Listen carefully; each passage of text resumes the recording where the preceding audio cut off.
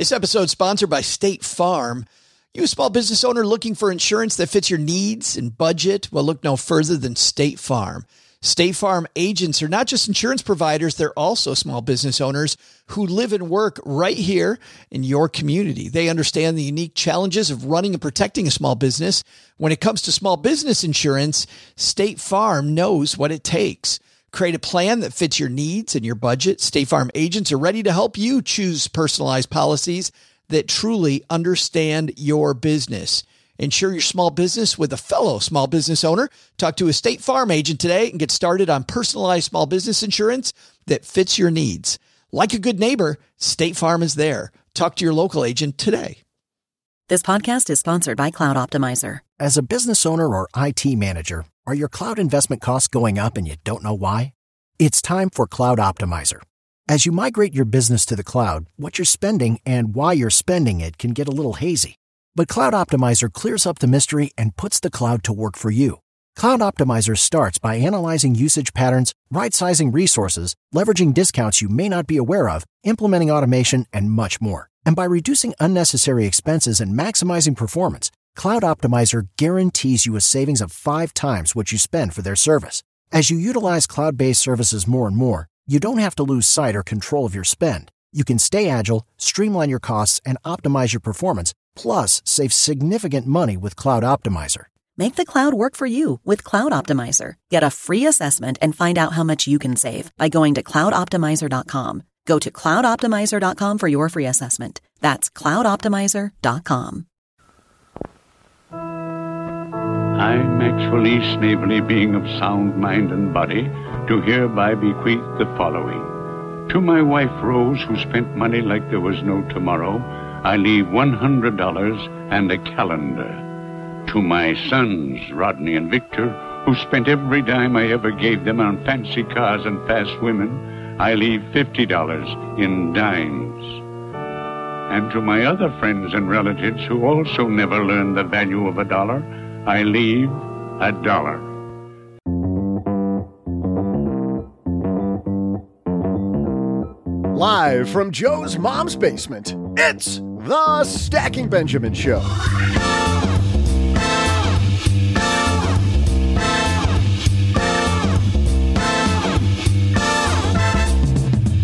I'm Joe's mom's neighbor, Doug, and I don't know about you, but big spoiler alert, none of us get out of here alive. Today, to talk about what we can learn from the dying to live better, we welcome the author of Taking Stock, a hospice doctor's advice on financial independence, building wealth, and living a regret-free life, Jordan Grummett, also known as Doc G. In our headlines, what are you focused on with your money? Today, we'll share an opportunity that could save you a year's salary or more. Plus, we'll throw out the Haven Lifeline to Steve, who's asking about which retirement bucket to dip into first. And then, because we're celebrating Tony Bennett's birthday today, I'll have my jazzy trivia. Shoo-be-doo-bop-ba-doo. And now, 2 guys who are going to help you make sure you live well before you die, Joe and O-J-J-J-J-G.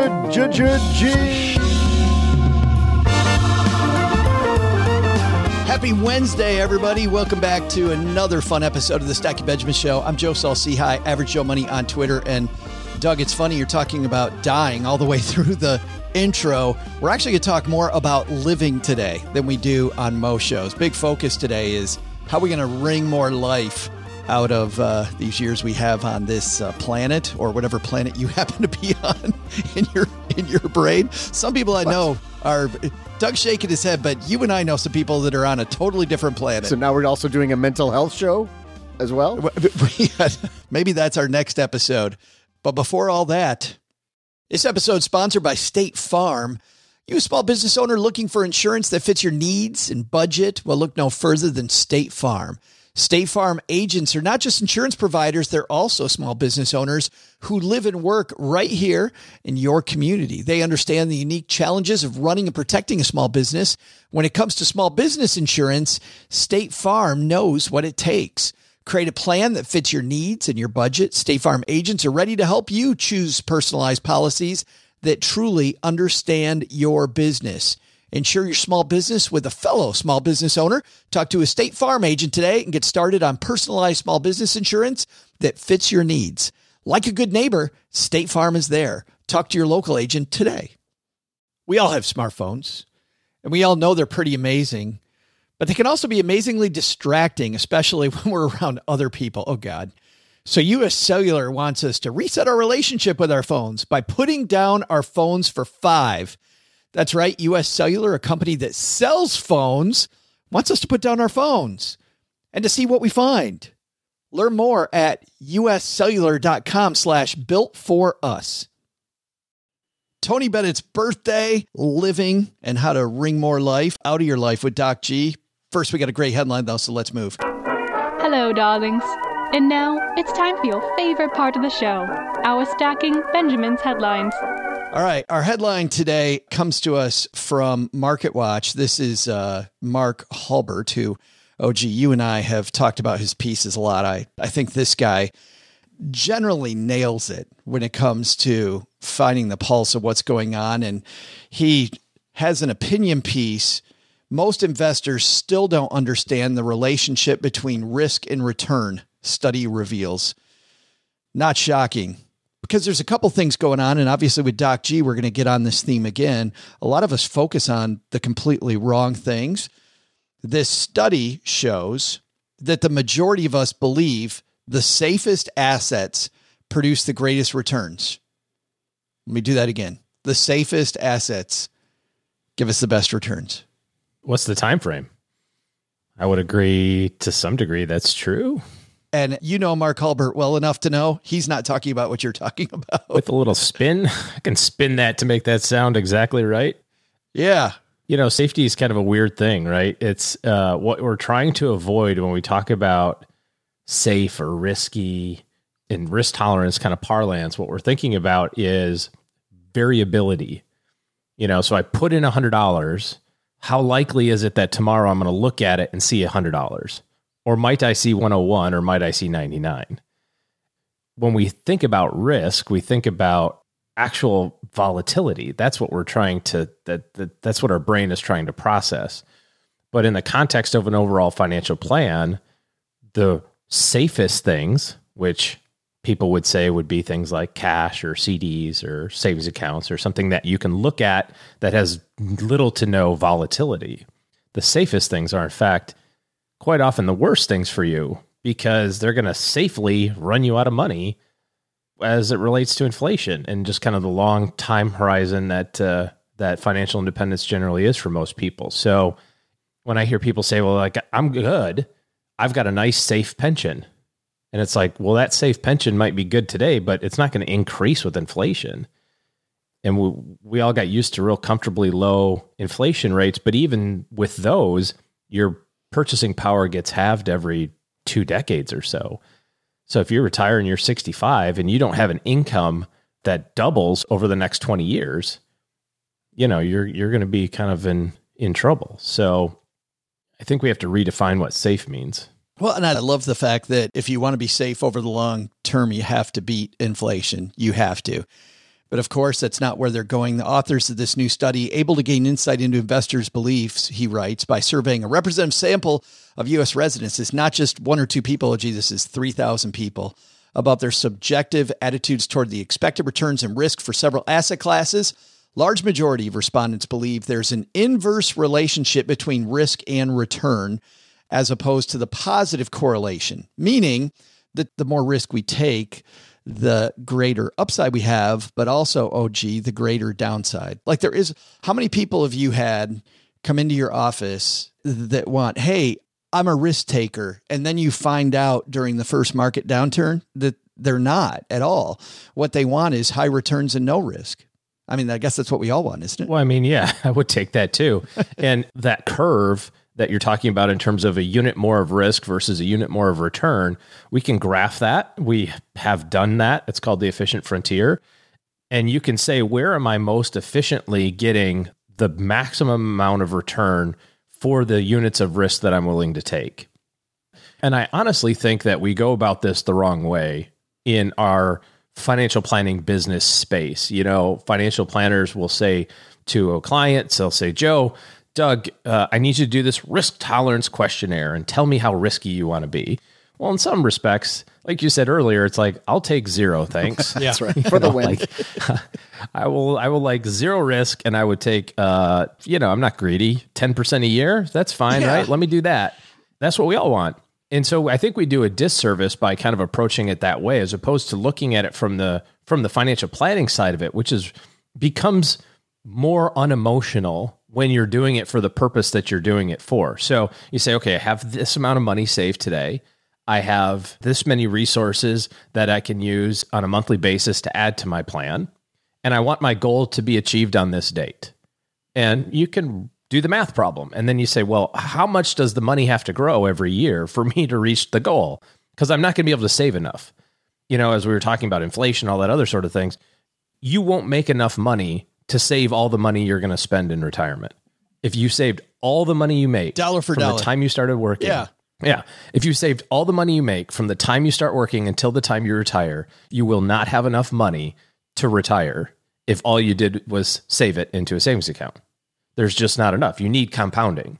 So you can figure that out and say, well, I need my money to grow at 6%. I need my money to grow at 10%. I need my money to grow at 7.5%. And then with that information, you can then put together the right collection of things, stocks and bonds and cash or whatever, that are going to produce that outcome with a high likelihood over a period of time. I think the point here, though, OG, is that as you notch that rate of return expectation that you want, when you go from 6 to 8, you go to 8, from 8 to 10, the C is going to have bigger waves. You're going to have this bigger up and down. And this study says that that's not the case. And what's funny is, and I like the way Hulbert writes. That's not the case. That's not what people think, you mean? Yeah, exactly. Thank you. Yeah. He said that, note carefully, researchers are focusing on subjective beliefs, not objective reality. They aren't taking a position one way or another on what's going on, whether real estate, as an example, is in fact safer than stocks. But listen to this. Real estate versus equities, of the many survey respondents who said they believe real estate to be safer than 2 assets, 77% also said they believe real estate produces higher returns. So people are saying that real estate is, number 1, safer than the stock market, and number 2, a better investment. You don't get one without the other. Like you don't get, and I love the fact that these researchers don't take a position. They just go, hey, this is what people believe. And studies show that's not at all the case. Some of that, I think, is a little confirmation bias, maybe over the last decade and a half or so. Yeah. There's just been a lot of marketing done, I think, on the you need to be invested in real estate side of the equation, while the stock market has grown at 20% a year. I did some of that marketing on myself this last week. I was diving into Zillow, like you will from time to time, and I went back and looked at my old house in Michigan. My house in Michigan that I sold. Holy fork and shirt balls. You should have kept it. I sold 2 years ago. Is up for sale again. Actually, they just sold it. The people we sold it to just sold it for $235,000 more than I sold it to them for 2 years ago. 2 years ago. They probably didn't do anything major or significant to warrant that. Like I was looking at their pictures, Doug. They did nothing. Yes. Right. Yes. They just used the same pictures. I actually took the pictures when we bought our house. I screenshotted all the pictures from Zillow and kept them. I took pictures of my neighbor's house beforehand because they redid the inside of their house, and I just put those on our Zillow. That's not good. It was super nice. And so you look at that and you go, son of a biscuit, I should have, I should have, could have, would have. That right? would have been a safe return, right? In my head, I go, oh, that would have been a safe return had I just stayed there. I would have made $1 bajillion. Yep. And in 5 years from now, when people look back at the end of June's stock market returns of 2022, people are going to say the same thing about stocks. They're going to say, darn it, in 2022, when it was down a whole bunch, I should have bought more. Yeah. And the problem with that is that you get that, your money's doing that, but then your emotions are doing it too. And the best way is, as you know, Joe, is have a plan and stick to it. Yes. If your plan calls for saving $500 a month in your 401k, put $500 a month in your 401k. If you happen to have an extra $250 this month, excellent. Save that also. The best time to invest in your financial plan, whether it's stocks or real estate or whatever you're doing, the best time to do it is like right now. This is when you have the money. This is why I love the nature of our headline segment, is because I think there are also times when you need to pay attention to what's the right thing to focus on. And right now there is something going on where you actually can make $1 bajillion, and it's not recency bias. Well, not make $1 bajillion, but claim $1 bajillion. Our friend and certified financial planner, Sarah Catherine Gutierrez, who writes a column that appears all over the state of Arkansas, has a recent YouTube video about this program. And I'm going to play from the second half of it first, OG, because she goes off on the fact that people pay attention to the wrong things. I just want to remind people, this is not like a save 15% or more on your car insurance kind of deal. I wouldn't be writing this many columns if it was like that. This is like maybe have the equivalent of your annual salary go away in debt. Like that is huge.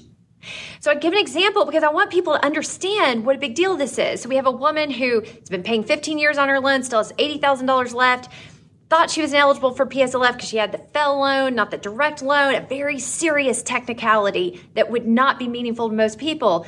And so on a leap of faith, she takes action on this waiver, and lo and behold, one day she wakes up with $0 on her account that the previous day said $80,000. Okay, that is how big this is. I have personally seen this happen for one with $30,000, with $50,000 and more. She goes on and on and on about this and what we really need to focus on. And you can hear the frustration in her voice, OG, about how she's been writing about this over and over and over. And what she's writing about is student loan forgiveness, public service forgiveness has been a thing. And as you know, it's something that's been a thing for a long time. And everybody knows the trick to this. Nobody gets it, right? There's all these little gotchas in this program. Nobody gets it. Everybody screws up once on their student loans. And so they're automatically ineligible. Well, during COVID, the government went in and said, you know what? We're going to change a lot of that. We're going to widen the number of loans that are available. We're going to also get rid of some of those gotchas. So there are people out there who have made more than 120 payments to their student loans, and they've done the public student loan forgiveness activities, which we'll let people dive into, and they could have their student loans forgiven today, right now, because they've already done all of the requirements. And yet, as you know, OG, to Sarah Catherine's point, people are busy thinking, oh, I could make $1 bajillion on real estate, and that game might be up for the short term. If we're thinking about making money on real estate or stocks over the short term, it's up anyway, or saving 15% on your car insurance. And we're not paying attention to some of this big stuff. And the bad news is, and this is why Sarah Catherine is so frustrated, the deadline's in October. And when it's gone, this thing's probably gone forever. Yeah. I mean, anything that's worth doing requires a decent amount of work. You know what I mean? And some of that work is reading a whole bunch of stuff and filling out paperwork and sending certified letters and going to the post office. And, it's not even work, right? It's just annoying stuff that one has to do. And I think a lot of people would just rather say, yeah, it probably doesn't apply to me, so I'm not going to look into it. Yeah. And like she was saying, like you're intimating here, it's like, I want to work really hard at figuring out how I can get a side hustle going and make an extra $150 a month. That's cool. Meanwhile, you could work the same amount of energy and eliminate $80,000 of student loan debt, or whatever. It's incredible. It's called the Temporary Expanded PSLF, which is Public Service Loan Forgiveness. We'll have links in our show notes because, man, if you can take advantage of this, I'd love to have somebody write to me and say, hey, guess what? My 1 year's salary, I just found out because I listened to Stacking Benjamins. Just did it. Yes. Yep. And then obviously they'll split it 50-50 with us, right? Don't you think? Like a little finder's fee. I think they probably like a contingency lawyer. They probably should. Coming up next, Doc G is somebody who, speaking of focusing on the right things, was worked for a long time in hospice, and this has been his life mission. I'm going to ask him all about that at the beginning of our discussion about why working with the dying has been such a passion of his. And it comes from things that happened in his childhood and chasing this stuff happening in his childhood. And he has had some fantastic last discussions with people before they pass away, which really, hopefully, is going to be not just a motivator, but also, believe it or not, because I don't find usually talking about death uplifting, OG, it's going to be incredibly uplifting. So coming up next, Doc G and what we can learn from the dying about living. But first, Doug, let's not talk about dying yet. Let's talk about some Tony Bennett. How about that? Hey there, Stackers. I'm Joe's mom's neighbor, Doug. Today, we're celebrating a national treasure who's brought joy to millions with his vocal delights. Oh, no, it's not me. I mean, I can see how you got there, but no, I'm talking about Tony Bennett, born August 3rd, 1926. He famously coupled with Lady Gaga for duets. You know, Lady G was often compared to another Bennett collaborator, which some say caused Lady Gaga to change the color of her hair to differentiate herself from the other person that Tony was singing with. So my question is, which singer was it? I'll be right back with the answer after I get Joe to dance with me cheek to cheek. Okay, pants off, Joe.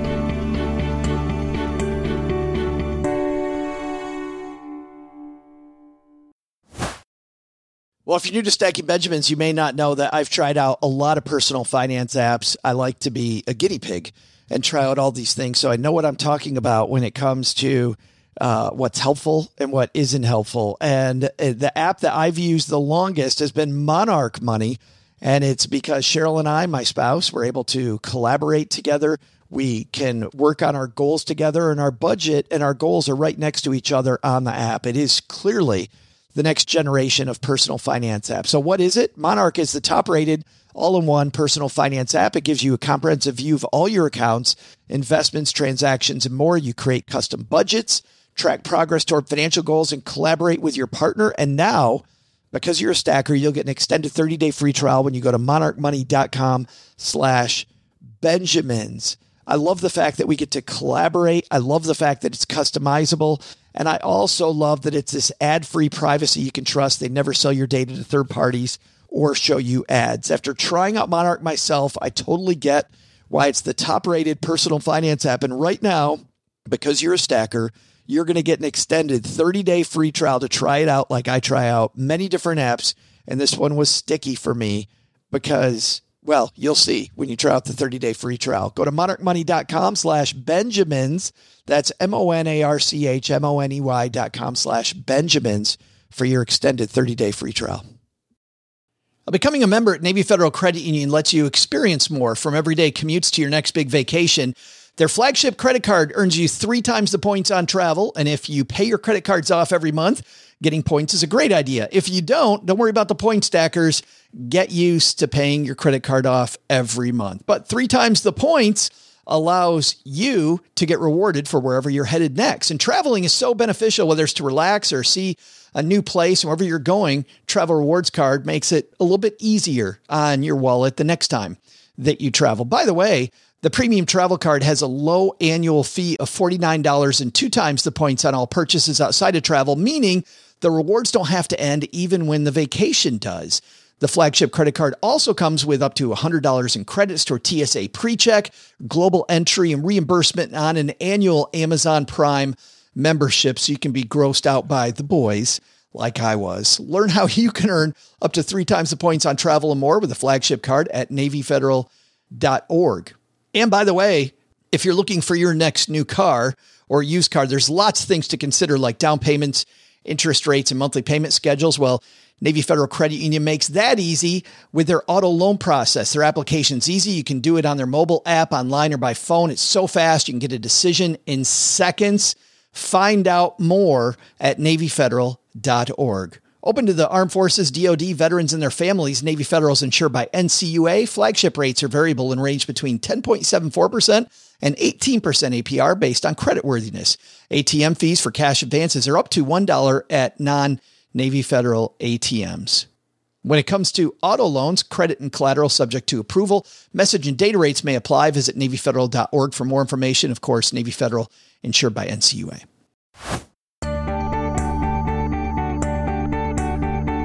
Okay, all right, hey, it was an honest mistake, like cheek versus the other cheek.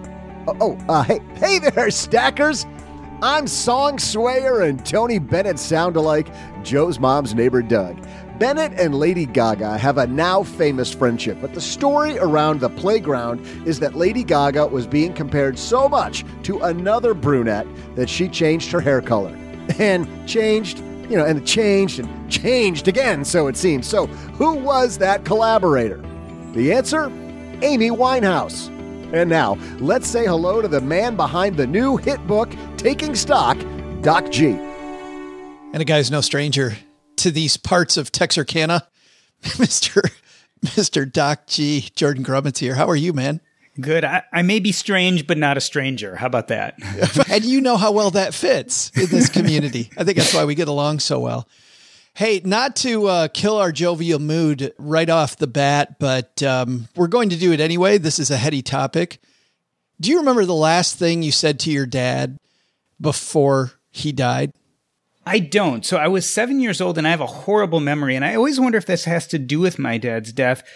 I figure he must have seen me and said goodnight to me. So I assume he came to my room and said goodnight to me because he left early in the morning. And so he went to work early the next morning before I woke up, and then he collapsed at the hospital while rounding. So that was probably the last I got of my father, was that moment. The sad part is, as I get older, is the memories of spending time with him are fleeting. I only have these little snippets of time with him, just because he died when I was 7, and I'm not one of those people who has like that elephant memory where you remember everything from childhood. But no, I'll disagree with that, Jordan, because it seems to me like the time just after his death, like you seem to remember that vividly, like this regret that you have that he's gone, even at 7 years old. Yeah, I felt like I was responsible. And I think this is very common in kids because we're still at that stage where we feel like the world revolves around us. So obviously, in my kid brain, this was a reflection of something I had done wrong. I wasn't good enough. I wasn't enough. If I had been, he wouldn't have died. And I remember my dad had all sorts of stuff. He was a things person, and he had this woodworking area in the basement. He had some really cool stuff. He had this really cool pocket knife. I remember having a dream after he died, a week or two after, and seeing his stuff and feeling almost an excitement that I could have all his things. And then waking up and feeling horrible that I had coveted his things, and here I had lost my father, even as a little kid. And I remember that kind of guilt and shame really stuck with me, this idea that somehow I played a role in this. I wonder if this kind of shaped your career, because I think I see you not just becoming a physician like he was, but also this idea of working with people who are dying.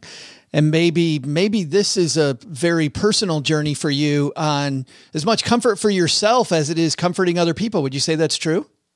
Yeah. I mean, one of the ways I define happiness as an adult is it kind of depends on the stories you tell yourself about your past. So my magical story, the story I've divined, the story I tell myself about my life is my dad dying at such a young age propelled me towards being a doctor, propelled me towards helping people and being part of people's lives, even though eventually the profession maybe didn't fit my identity as well as I hoped it would. I see it more as a heroic journey of feeling this shame and sadness at his death, turning it into a profession in which I could do good and help people.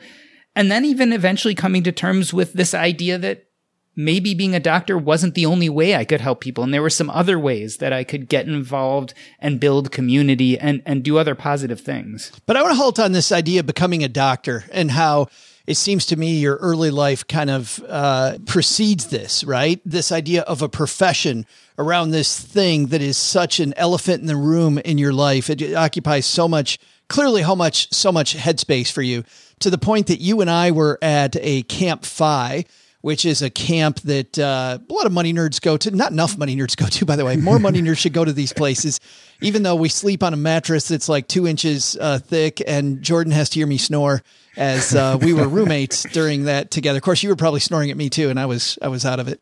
But we're having these conversations, and you're crying, explaining this stuff still at your age, and working with so many people. You're still crying about this experience from when you're 7 while you were talking about it. And I think, I don't know, I just look at your career from afar, Jordan, and I think you overcome a learning disability to become a great student, right? To be somebody who's an ace in the classroom so that you can become a doctor.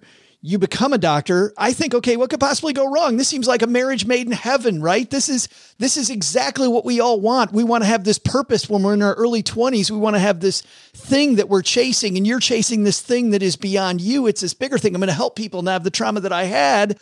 And yet you get to Washington University, and I'd love for you to tell everybody the story of what happened when you first got to Washington University. You have this weird ass introduction to somebody else that kind of is like this speed bump along this path to heaven. You know, it was really the beginning of my journey away from medicine. I, as you said, had dreamed this purpose, this identity that became my whole life. And I walk into residency, which is the training that all doctors go through. In my case, it was a 3-year training, an apprenticeship in the hospital. And the first day, the chief was walking me around, the guy who was pretty much my boss for the next few years. And he introduced me to a resident that was on his last day. So I was coming in, the new residents were coming in, and the third-year residents were leaving. And this is the way he introduced him. He said, "This is John. You're taking over all his patients, and he can't be hurt anymore." And I remember this phrase, "can't be hurt anymore." And I remember being confused, like, what the heck does that mean? And of course, I never got an answer. And it stuck with me until I learned a sort of trial by fire exactly what that meant. I was a second-year resident, and I was in the intensive care unit, the ICU, and every second or third night, we would be on call as the most senior doctor in the hospital. Everyone else leaves. All the experienced doctors leave, and you're sitting there in the ICU with people on ventilators, with people dying of all sorts of diseases, and you are the backstop. You are the fail-safe. It's your job to keep all those people alive and take care of them all night, as well as admit new people. And I had a deathly ill gentleman who one of my partners admitted during the day. He was having respiratory problems. We had no idea why. And my partner left. And when they leave, they sign out all the patients to you. And they said, "You know what? We have no idea why this guy's having trouble breathing, but take care of him. Make sure he doesn't end up on a ventilator." And of course, as the night went on, he got more and more short of breath. It became clear that he had to be put on a breathing machine or ventilator. And the process you do this is you sedate the person, and then there's this tube you actually have to put down their throat, and you have to put it in exactly the right place to put it into the lungs as opposed to putting it in the esophagus and pretty much the stomach. What we normally do is we start the medicines, we start the process, but we also call anesthesiology, who are the experts in doing this. They usually come up a few minutes later, and either we've successfully done it or they're right there and they help us. Well, I called the anesthesiologist. It took him forever to come. I couldn't get this patient intubated. I just kept trying. I was unsuccessful. I could keep the oxygen levels up by using one of those ambu bags of things. If you ever watch ER, you always see them using. Eventually, another resident was walking by. He helped me. We got the patient on the ventilator and literally flatline. He died right there. And then we did our best. We worked on him for 30 minutes. He died. And I called his family to come, and imagine I'm a somewhat new doctor still in my first year and a half of training. I am sitting with a family of 10 people telling them that their loved one died, watching them grieve, dealing with that issue, as well as taking care of all the other patients who are still critically ill there. And I hadn't probably slept in about 30 hours at that point. The family leaves, and the next morning I get interrupted during rounds by the secretary. She wants me to answer the phone. It turns out the guy who died had 3 daughters who were disconnected from his new family who showed up the night before. And I had to tell each of these 3 daughters over the phone that their father died. And it was horrendous. One of them was just quiet and didn't say a word. Another of them started crying. One of them, the last one started yelling at me. It was this profound experience. And I literally disconnected from medicine. Now, I think almost all physicians go through this at some point. You learn to build these walls to protect yourself from all the pain and the sorrow. But the problem is when you build those walls, not only do you not let pain in, you also don't let pain and sadness out. And so that's what that guy meant when he said you couldn't be hurt anymore. It meant that I had become cold enough that I could work for 36 hours straight. I could see the most difficult issues. I could make a split-second decision involving someone's life when I hadn't slept for 31 hours and walk away the next day to fight again. And that was the beginning of a journey to burnout, but also a journey to realizing that this identity of being a physician didn't fit me as well as I always thought it had. But I wonder, not just physicians, Jordan, but I just wonder how many of us in our community are in that point, because I don't think you can just filter out the pain. I think you also filter out the joy, you filter out the feeling, right? I mean, I think it's very difficult to create this colander, to create this sifter that just filters in and out the pain. I think there's this other residual stuff that either comes or doesn't come with it. And I wonder how many of us are just living this life on this treadmill where, hey, I'm getting through it, baby. I'm getting through it. I'm working 30 something hours, but I'm not really here. You know, I'm not really connected. I think it's the difference between surviving and thriving. When I went through this burnout in medicine, I learned how to survive, but I was far from thriving. It was only when I gave myself the permission to start stepping away from this identity of being a physician that was no longer fulfilling me, because it turned out to be a lot of things I never expected it to be, that I could start trying to thrive again. But there's a crack that happens in your armor in 2004. I mean, you're alluding to the bigger thing where you decided to leave. But before that, and I think this is really important in people's financial lives, because this is what I saw as a financial planner too, is that people, you know, I've been a financial planner forever, but when I was a financial planner, people would only come to you during these big cracking times, right? When all of a sudden they realize, I can't just survive anymore. I got something else going on. Tell me about what happened that changed you in 2004. Well, on October 25th, 2004, my son was born. And when I held him in my arms right after delivery, I realized how cold and protected I had become. And I knew immediately that I couldn't continue the way I had since that day in the ICU, that I would be keeping the best part of myself locked in, and I wouldn't be as much of a loving dad or a loving spouse or a loving family member, that I had to get back to who I was and stop protecting myself, because again, I was protecting myself from all the bad stuff in the world, but also I wasn't letting any of the good stuff out either. I clearly realized that the path forward had to be one in which I learned to break some of those walls down with my family and also professionally. Like, I had to learn how to be with my patients again in a way where I wasn't cold, where I could hold their hands, where I could even cry with them at the appropriate times, because that's what being human is. And it was something that I feel like I really lost in my training. What's powerful then is that you're able to then, because you're letting the world in, you're letting this emotion in, now you're learning from your patients, right? I mean, I feel like for you, this is a whole rebirth where now it's a two-way street. You're helping them with their medical stuff. They're helping you with life. You guys are a team. And all of a sudden it feels like this big change. Kind of to illustrate that, can you tell me about this patient, Sam? Because I feel like there's a lot of lessons we can all learn from this guy. I've met a bunch of different characters, both in my general internal medicine practice. And I would say Sam is character with a capital C. Yes. And I've met many characters with a capital C, both in my medical practice and in my hospice work. Sam was a patient I took care of for a long time. And when he was finally diagnosed with a terminal illness, unexpectedly, he kind of looked at me and he looked at his girlfriend and he's like, well, I don't have time for this. And it was the funniest thing, because when he finally found out he was dying. You don't have time to die? He's like, I don't have time for this. When he finally found out he was dying, it gave him permission to do the one thing that he had really been putting off, which was to travel. So he was one of those lucky people where he had a terminal diagnosis. There was very little we could do, but he still had a little bit of energy left and a little bit of oomph. And over the next few months, we admitted him to hospice, and we would try calling him to make an appointment or have a nurse come to his house, and he'd be gone. He'd be like in New Orleans at Mardi Gras. I swear to God, the guy took like 5 or 6 different trips over the next few months.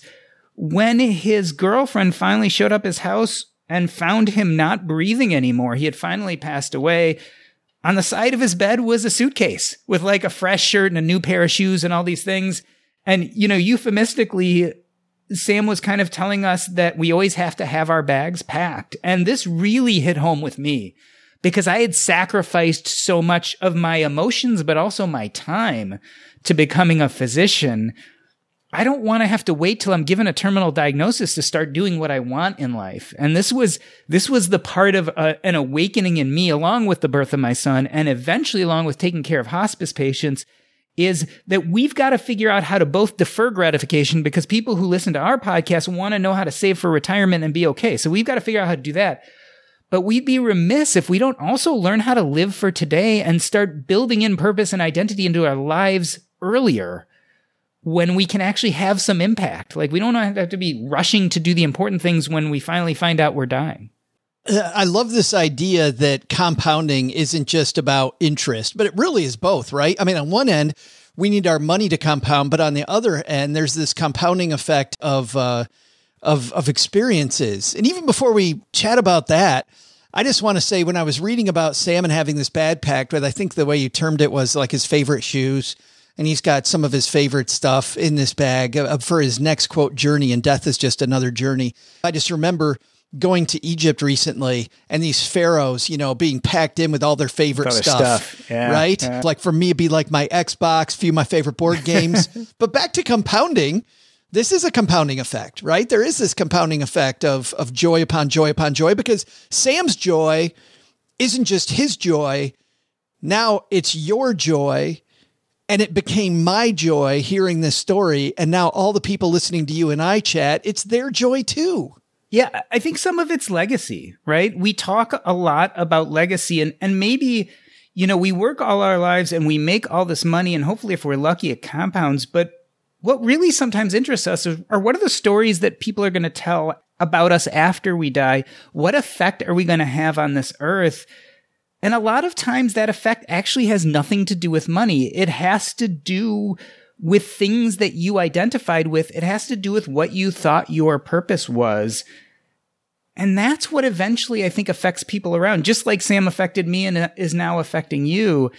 It's our dreams and our aspirations. What we held as important actually is that ripple in the ocean that just keeps spreading out over time, even long after we're gone.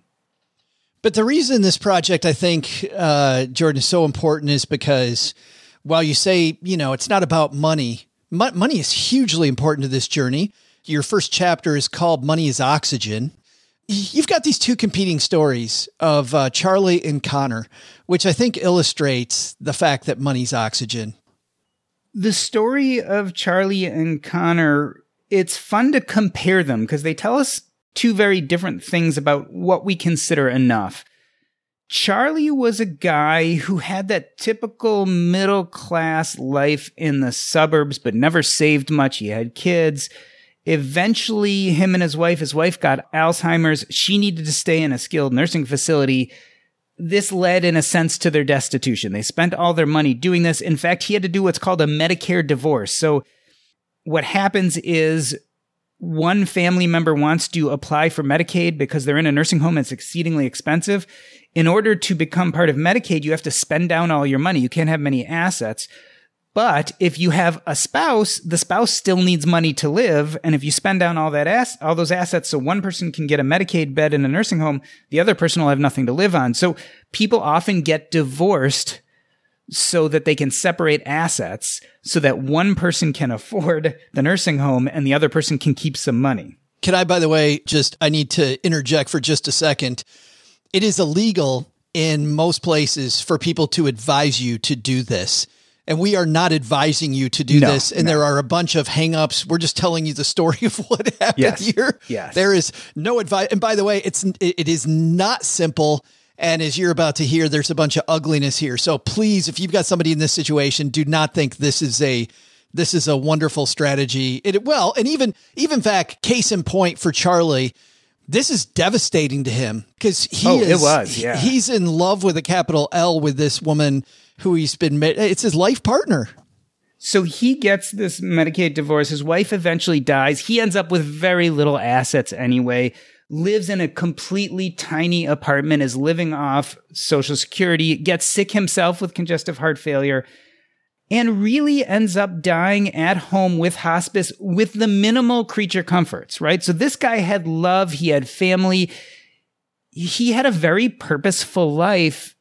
In a sense, he reached what Maslow would call self-actualization. He lived a very full life. but he had almost nothing to comfort him economically when he died, and he died in fairly shabby surroundings. Let's compare that to Connor. Connor was the head of a multi-million-dollar company. He had tons of money in the bank. In fact, he had enough money to buy the hospital wing in which he died in, but he was surrounded by family who were worried about who was going to take over the business and what slice of the pie they'd get when he died. Connor died very much alone, but with all the money in the world. And why do these two stories go together?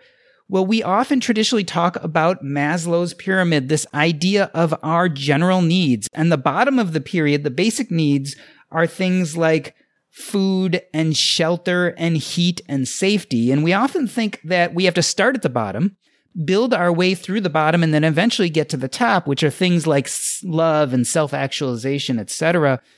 I think Maslow had it all wrong. I think Charlie reached the top level of the pyramid, self-actualization, without ever really securing the bottom levels. Whereas Connor had the bottom levels taken care of. He had all the money in the world, but wasn't surrounded by love or meaning or purpose. It illustrates just the fact that we can't wait forever to reach self-actualization, whether you have enough money to buy a hospital wing or you're worried about how you're going to put dinner on the table tonight. I think we still need to look at these different important parts of life and work on them in tandem and together. We need to flatten Maslow's pyramid as opposed to trying to do them stepwise. And the reason why is money is like oxygen. If you don't have enough, all you can really do is think about oxygen. And sometimes we equate that with the very, very lowest levels of Maslow's pyramid. But once you have enough to breathe, having more oxygen doesn't do a lot for you. In other words, having enough money isn't going to make you happy unto itself. We've also got to figure out the harder stuff.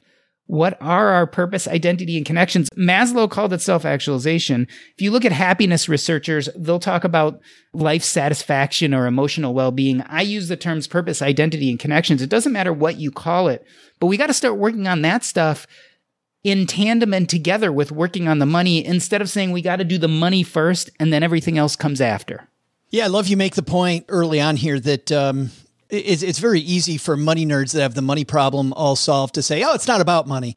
It's about, and yes, it is. It is totally about the money. If you don't have any, for Charlie, the money thing would have been great. For Connor, I can't tell you the number of people. There are people in my own life, Jordan, who I feel like have enough money to do whatever they want, and they just seem so bored with life. Like they're searching for this elixir, and they're not finding it because of the fact that the truth in life is really missing, this experience thing.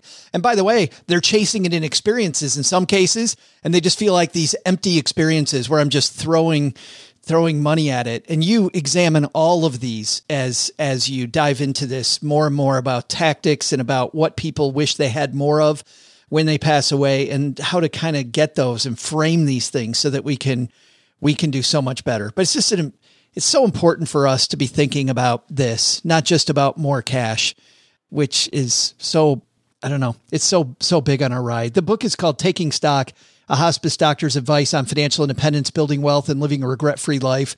Available everywhere yesterday. That's weird to say. Yesterday. How about that? It's been a journey, and I am so excited that it's now available for people to purchase.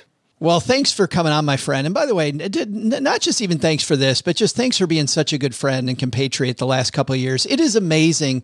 We had a woman on recently who talked about this idea of an invisible thread between people. And I feel like you and I have had this thread that, who knows how the heck we came together, but I'm so happy for that too.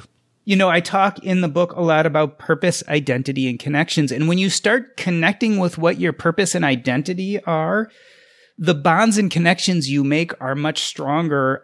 I lived as a physician for decades and had no close physician friends, hated hanging out in doctors' lounges.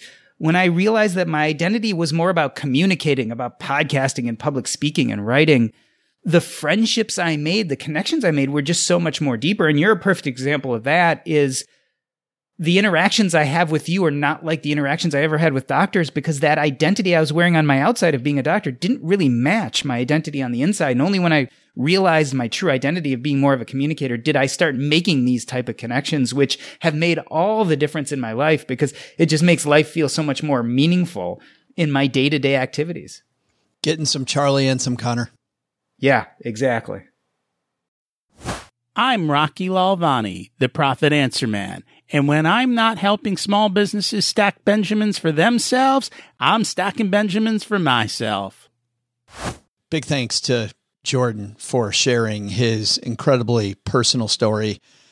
And the stories of these people, oh, gee, it's not about having enough money, because like the story he told there at the end, plenty of people have accumulated enough money and didn't have any life. But on the other side, like the counter story, it's also not about just having a life and not having any money. Like there's this balancing act between the two. A lot of love and people around you, and you can't do anything. And it's a frustrating way to end your life. And on the other end, having kids that just don't care because you have shoveled money their way and have not grown together as a family. Also pretty horrible. In a word, balance, I guess, huh? Yeah. Well, and I think people think, especially when they first think about financial planning, like how many people say, well, I don't need to do a financial plan because that's for rich people, right? It's for people that need a balance in their life is who a good financial plan is for. People that need today and tomorrow. Freedom from and freedom to is kind of a buzzword that I've picked up lately on this idea. And it has to be both, right? I mean, it can't be your life pursuit just to accumulate money. And it also can't be the laissez-faire attitude of, it'll work out. You have to kind of take a little bit of ownership there somewhere in the middle. Doug, you've been diving into this book as well. Yeah, I love this book. I think he did a fantastic job. He's clearly speaking from a place of somebody who, has a lot of experience in this. It's done very tastefully, meaningfully. I think he created a great read. And, maybe it's just where I am and my place and station in life right now, but getting ready to go, getting ready to check out. Doug's in the line at the checkout supermarket. Circle in the drain. This book is, though. No, I don't think it is where you're at. I mean, I don't know where you're going with this, but I found this book way more uplifting than I thought it was going to be. Like I'm like, oh God, the dying. And it's all about living, man. It's all pretty uplifting, upbeat. Like I love that story told on the show about Sam and having his bag packed. Like that was just right. Yeah. Sam, the world traveler. Yeah. No, I agree. But what I guess where I was going with that is I think it addresses both kind of the balance that OG was just talking about, both the practical side of what you need to do to get your finances in order so that you can live, the emotional side of it. And I really think he did a great job on that. Hey, let's throw out the Haven Lifeline and tackle some of life's most important questions. Our friends at Haven Life Insurance Agency, they put, Doug, what you value first. Rash cream. So you can brag to your loved ones more often. Hey, look at how this rash is going away. Could use a good rash cream right now. Nothing better at the barbecue than talking about your rash. It's your loved ones in your time, but being around your loved ones without the rash might make it a little more enjoyable. They're the ones making the rash. And that's why they made buying quality term life insurance actually simple. Head to stackingbenjamins.com/Haven Life now for a free quote. Love what they're doing over at Haven Life because it's a modern way to buy life insurance. Application simple online, instant coverage decision, price is affordable, no waiting several weeks for a decision. Of course, they're backed by Mass Mutual, more than 160-year-old insurer. Today, we're going to throw out the lifeline to a man named Steve. Hello, Steve. Hi, Joe, OG, and Doug. This is Steve from Peoria, Illinois. My question to you guys is, I'm 53. I've got a sizable chunk of my 401k in a traditional account, and then I have started the last couple years putting 15% in a 401k Roth. So my expectation will be to have about 2/3 of my money when I retire at 65 in traditional and about a third will be Roth. My question to you guys is, since at 72, I have to start taking out my RMDs, what would be the best plan from 65 to 72? Should I take what I need to live on minus Social Security and minus a small pension? I'll probably need $2,000 or $3,000 a month to live off of.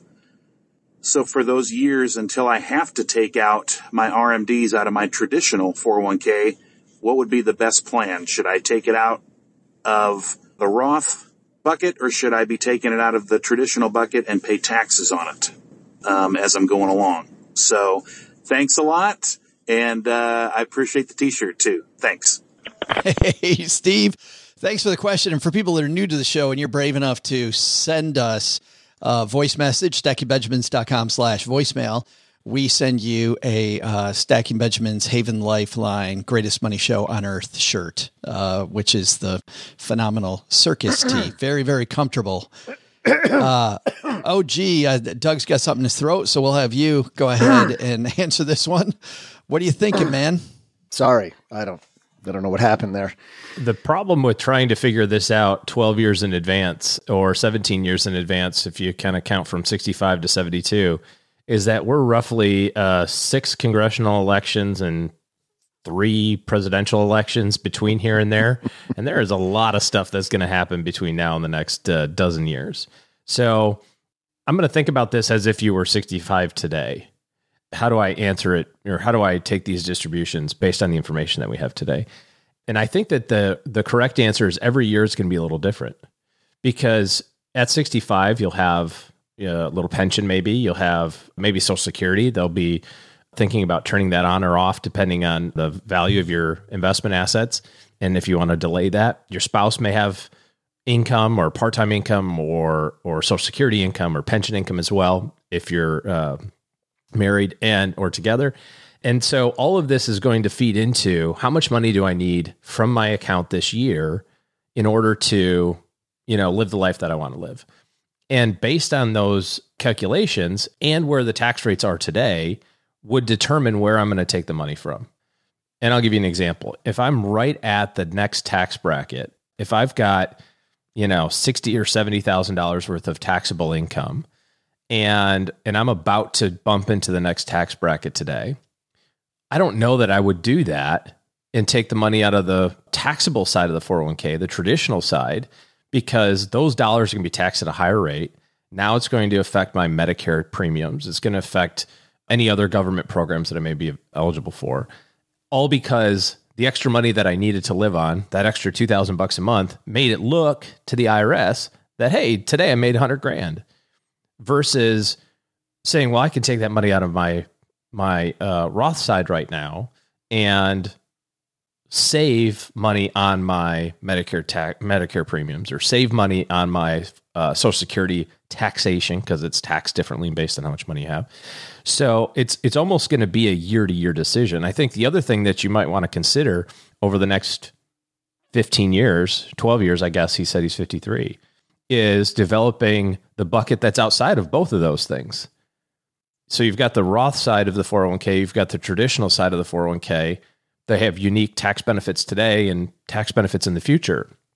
But I didn't hear you say anything about non-retirement assets, which has the ultimate flexibility of when you get to take the money in or out, no tax benefits, but with that, you get some more flexibility. The other thing that may happen is we're looking at different laws in Congress right now to extend that required minimum distribution time to age 75. So that might not even be a thing when you're 65. It might be 75 by then. So I don't think that you can say at 53, here's what I'm going to do when I'm 65. I don't even think if you're 65 today, you can say, here's what I'm going to do when I'm 67, because we don't know. What you want to do is over the next decade or decade and a half is give yourself the flexibility to make sure that you have the choices, or have the ability to make the choices based on the information that happens to be relevant that year. So I love the idea that you're transitioning into the Roth side to build that up. Don't forget that third bucket as well, which is non-retirement assets that you could use as well to supplement your income, again, to kind of manipulate the tax code or tax rates, year to year as you're able to do that. Yeah, he's an exciting place, OG. Just a great place to be to build more flexibility into his plan. It's good. And the hard part is, people ask me this all the time. Like, what do you think is better, the pre-tax side or the Roth side? Like, I don't know. Well, what do you think's going to happen? I don't know. It's like, how do you know whether or not the money that you put away, you should have been taxed on today or taxed on in the future? You're missing half the variable. You're missing half the information. The information that you're missing is, what is the tax rate 20 years from now when I go to take the money out? It might be half as much as it is today. And then you go, well, darn it, I should have paid taxes in the future. That would have been better for me. Or it might be twice as much. And then you go, darn it, I should have paid the taxes back when I had the money to pay the taxes. And so since we can't predict what that's going to look like, I mean, you can guess, you can look at the financial status of the United States and have an opinion about that. But either way, I think it's going to be best just to have an option out of each one of those buckets, pre, post, and no tax, and just see what's the best choice, each year. Thanks for the question, Steve. Enjoy building more flexibility into your upcoming retirement plan. Hey, speaking of upcoming, we've got a lot of stuff going on here and want to tell you about all the different resources we have. First of all, if you want to dive deeper into all the topics we talked about today, even if you miss an episode, the 201 is a great way for people that like to read more and dig deeper. StackyBenjamins.com/201. That's the number 201. Brooke Miller and I dive deep into lots and lots of different areas on all these topics we talk about today. Of course, our show notes page, super important today, especially if you're somebody that thinks that maybe you could have your public student loans forgiven with this expansion program that ends in October. And I hope we saved a lot of people a lot of money today, not just with that, but with all the things we talked about. But that will be in our show notes page at Stacking Benjamins. Also, if you are on Instagram, you can join us today at 5:00 Eastern. I'm over on Instagram with headlines. Most weeks I talk to a fintech creator. So follow us on Instagram. It's Stacking Benjamins Podcast. Just put that in the search and then follow us, and you'll get that. And you'll also get all of the million stories. I went around the country talking to 40 different people about their money stories, and we have all of those videos over on Instagram. What else? I just want to thank everybody who's left us a review for this show. It is always fun to see brand new people joining our audience. And in fact, just looking at the numbers between this year and last year, we have about a 40% bigger audience this year than we had last year, which is just incredible and gratifying. And OG, there's so few people listening to financial podcast or financial talk. And if we can bring more people along for this fun ride and do what Doc G really, I think, put a pin on today, just better for all of us. Bring other people on the journey with you. So you're saying there are 4 more people listening to us? 4 more. Yes. It's pretty amazing. Awesome. Yes. This is a review that's going on Mom's Fridge. 5 stars from Brian. Brian says, easy listen that entertains and teaches. I've been listening to Stacking Benjamins for quite a long time now. Only just now thought to leave a review that hopefully will allow more people to find a fun and interesting way to help improve or develop their own personal finance goals. This podcast is entertaining and that allows for a lot of fun, humor, and banter between the host and guest. Also, the host recommendations advice never tainted by some sort of ploy to help them advance financially. I highly recommend adding Stacking Benjamins to your weekly podcast playlist. I think we did specifically, Brian, and not to contradict you, but we did say that if you save $80,000, we'd be okay with you sending half of it to us. We did do that earlier today. So if people want to, it's perfectly fine. I don't like that review at all. Because it just didn't mention enough Doug.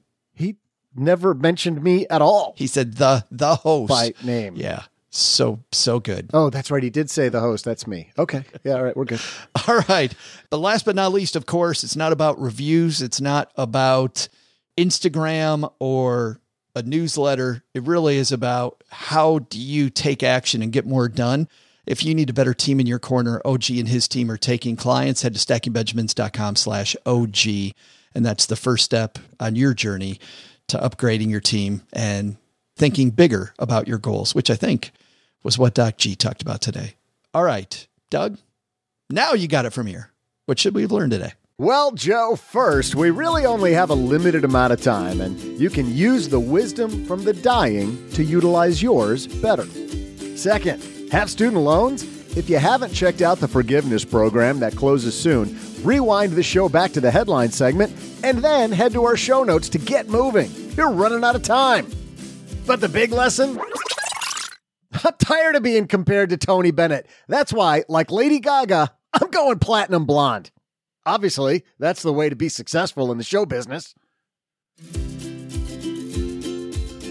Thanks to Doc G, otherwise known as Jordan Grummett, for joining us today. His book, Taking Stock, a hospice doctor's advice on financial independence, building wealth, and living a regret-free life, is available anywhere the living people shop for books.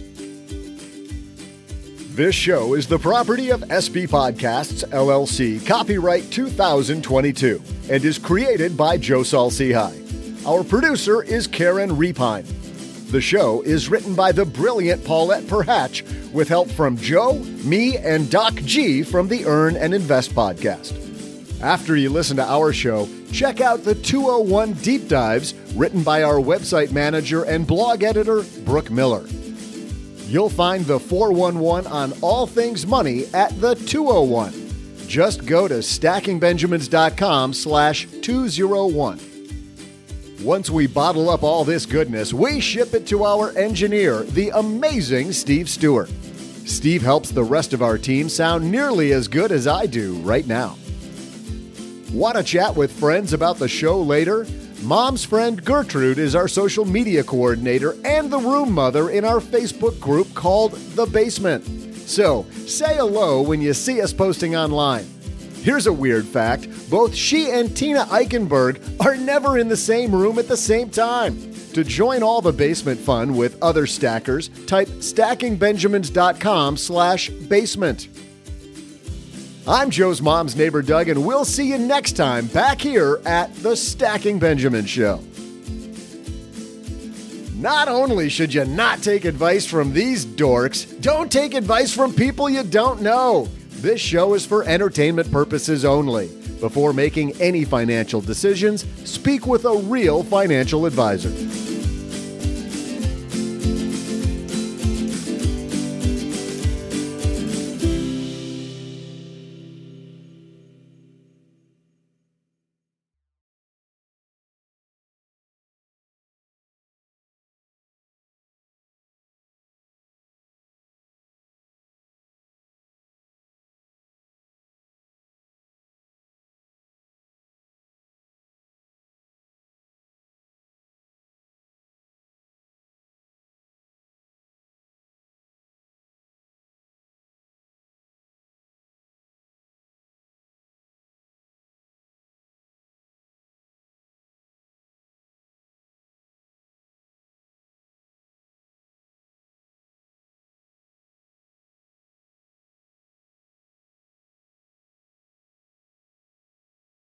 Oh, gee, listener Mike wanted to hear more about the terminal list and I think he actually was more interested in you and Doug fighting.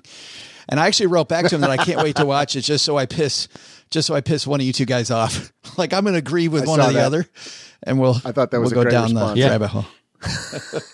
Yeah, I saw that too. I think I'm 1 for 2 on Doug recommendations though, because I think you really like the Old Man. I love The Old Man.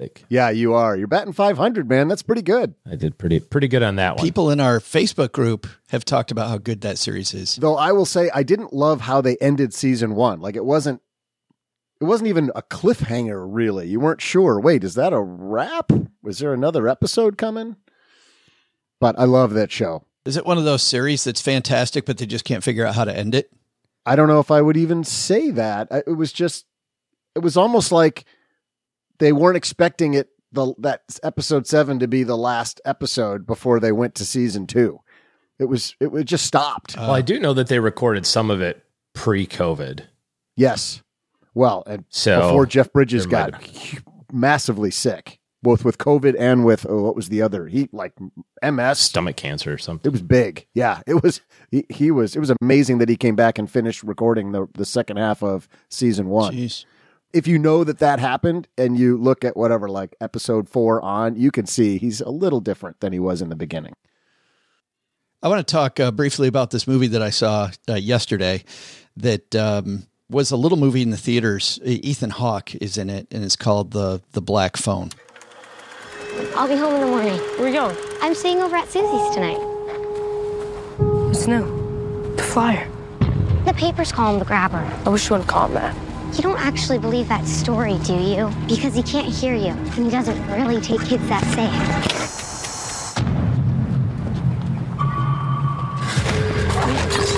Oh, you goof. Well, isn't that just peachy keen? You need some help? You see that? Yeah. Would you hand me my hat? Yes, sir. I am a part-time magician. Are those black balloons in there? Would you like to see a magic trick? I have an announcement to make. One of our students, Finney Blake, was abducted. This is really sad because this is another one of those movies that gives a bad name to part-time magicians and panel trucks. Like if you can't be a part-time magician and own a panel truck anymore because they constantly get typecast as somebody who steals kids and puts them in a basement and tortures them, which is what this was it. movie, Josh Gad? Was that who the bad guy is? Ethan Hawke. Ethan Hawke is the grabber, which, true story, was Doug's nickname in high school. So I thought it sounded like Josh Gad, and I was like, boy, that's a shift from being Olaf. That would be a shift. Frozen. Hey-oh. Yeah. No, Ethan Hawke does a fantastic job of being diabolical like he does. I feel like in all his roles, he just brings it.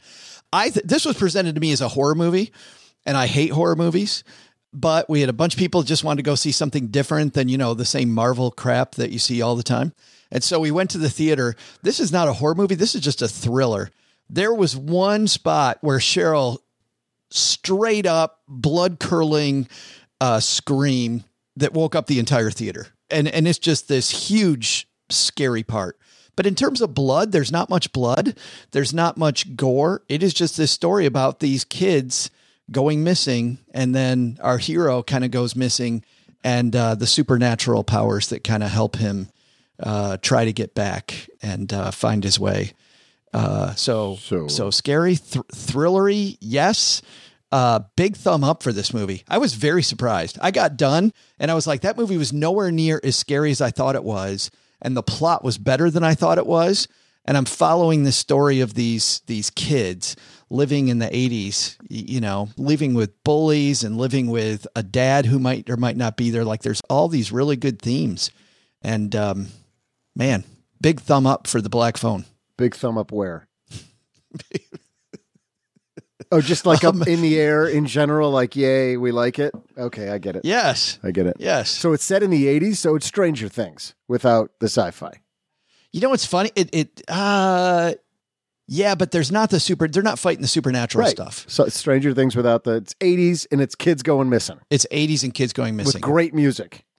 No, actually, there isn't much great music with a diabolical serial killer. Hard pass. Yeah, so if you add a diabolical serial killer what redeeming qualities are there in this movie? Doug, if you change most everything, it's exactly like Stranger Things. I knew it. Nailed it. Yes. Yeah.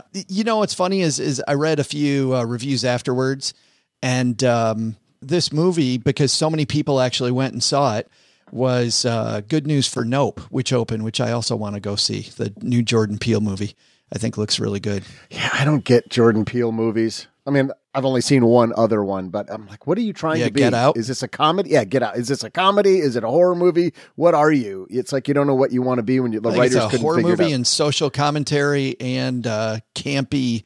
I heard him on an interview recently talking about how comedy and horror are not that removed, that it's a good place where you can suspend disbelief. So he's trying, I think, to do both is your answer. It didn't work for me. I didn't like Get Out. But actually, when something you said about The Phone, is that what that horror or the thriller was called? The Phone with Ethan Hawke? The Black Phone. The Black Phone. Something you said about that, though, reminded me of another show we watched, and we don't have to go into depth on this, but would highly recommend this documentary called The Girl in the Picture. Want to say that's Netflix.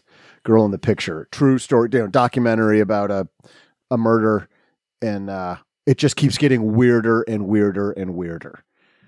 So, highly recommend.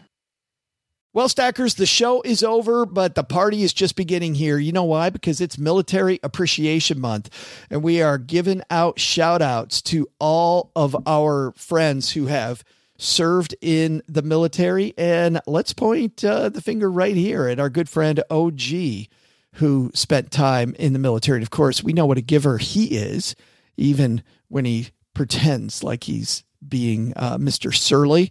Navy Federal offers member-only exclusive rates, discounts, and tools to empower their members to help them reach their goals. Visit NavyFederal.org/celebrate, and you'll see all their Military Appreciation Month offers and other Navy Federal offers. They've got all kinds of resources on their site, like best cities after service to help veterans transition to civilian life and best careers for military spouses to support military families. So much going on. Just head over to NavyFederal.org/celebrate and take a look at all the Military Appreciation Month offers and their usual offers. Navy Federal, our members are the mission. Navy Federal is insured by NCUA, Equal Housing Lender.